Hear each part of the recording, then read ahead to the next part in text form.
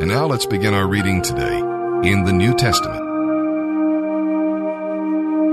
November 2nd, Hebrews chapter 4, verses 1 through 16. God's promise of entering his place of rest still stands, so we ought to tremble with fear that some of you might fail to get there. For this good news, that God has prepared a place of rest, has been announced to us just as it was to them. But it did them no good, because they didn't believe what God told them. For only we who believe can enter his place of rest. As for those who didn't believe, God said, "In my anger I made a vow. They will never enter my place of rest," even though his place of rest has been ready since he made the world. We know it is ready because the Scriptures mention the seventh day, saying, "On the seventh day God rested from all his work." But in the other passage, God said, "They will never enter my place of rest." So God's rest is there for people to enter. But those who formerly heard the good news failed to enter because they disobeyed God. So God set another time for entering his place of rest, and that time is today. God announced through this David a long time later in the words already quoted, "Today you must listen to his voice. Don't harden your hearts against him." This new place of rest was not the land of Canaan, where Joshua led them.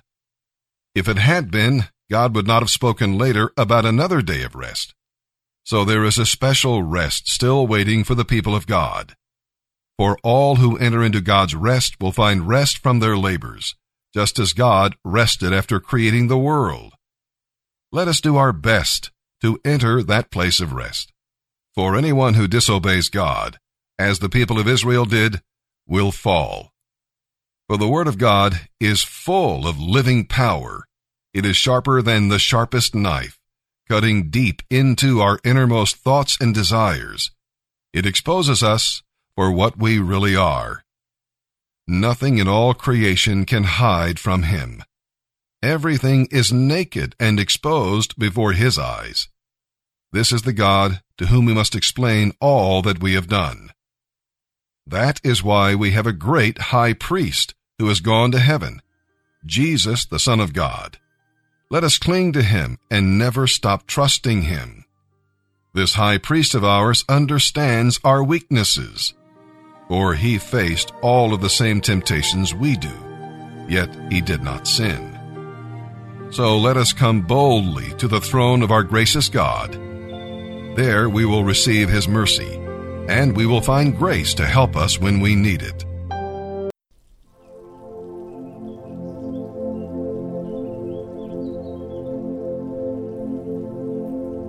This week's Bible meditation, 1 Timothy 2:7.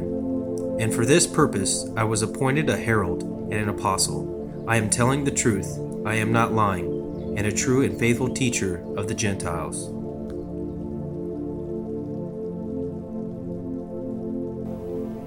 God said there's coming a day when I'm going to shake the world. But some things will not be shaken.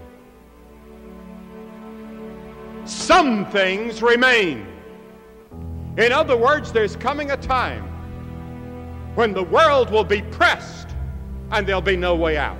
Those times come in your life, in your home.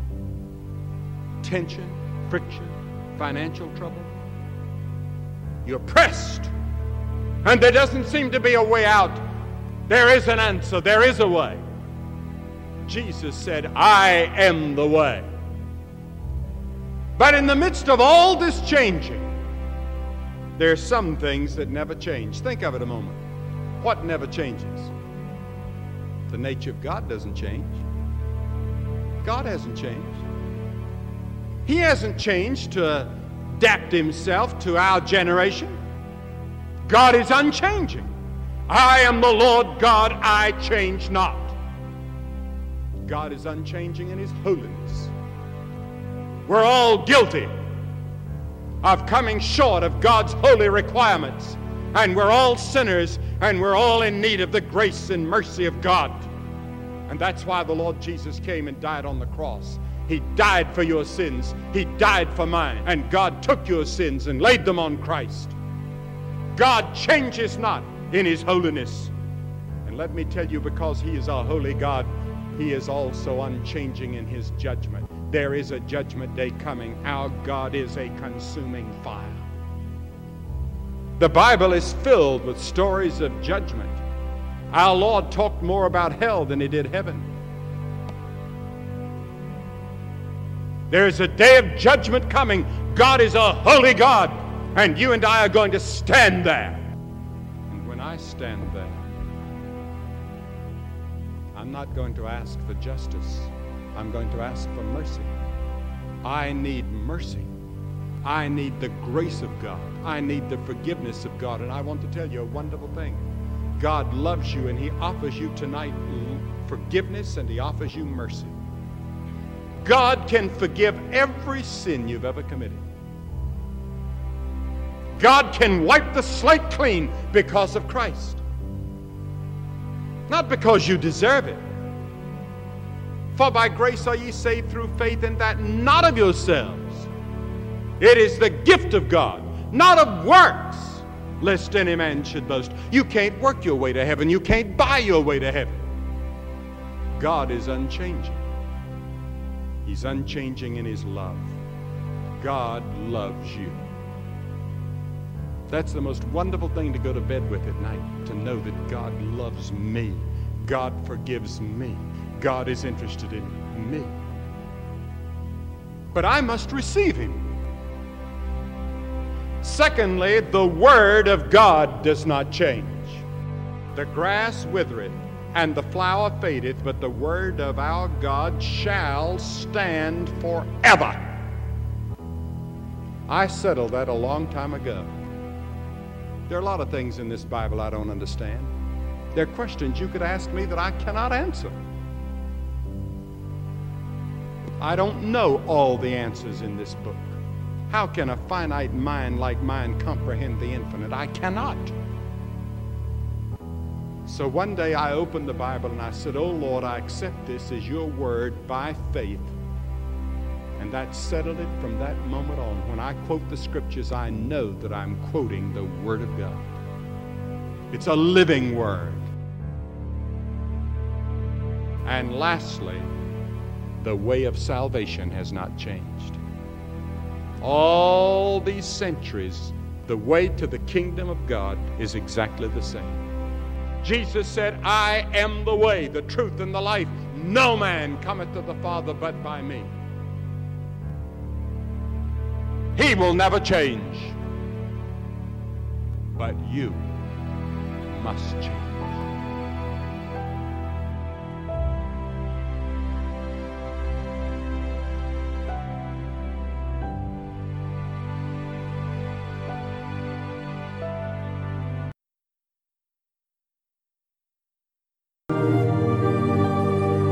Psalm 104, verses 24 through 35. O Lord, what a variety of things you have made. In wisdom you have made them all. The earth is full of your creatures. Here is the ocean, vast and wide, teeming with life of every kind, both great and small. See the ships sailing along, and Leviathan, which you made to play in the sea. Every one of these depends on you to give them their food as they need it. When you supply it, they gather it. You open your hand to feed them, and they are satisfied. But if you turn away from them, they panic. When you take away their breath, they die and turn again to dust.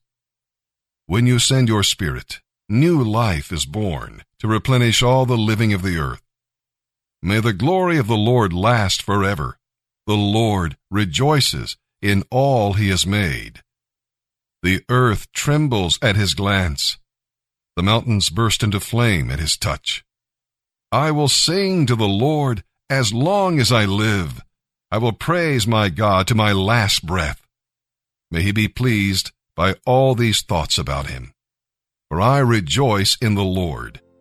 Let all sinners vanish from the face of the earth. Let the wicked disappear forever. As for me, I will praise the Lord. Praise the Lord. Proverbs 26, verse 27. If you set a trap for others, you will get caught in it yourself. If you roll a boulder down on others, it will roll back and crush you.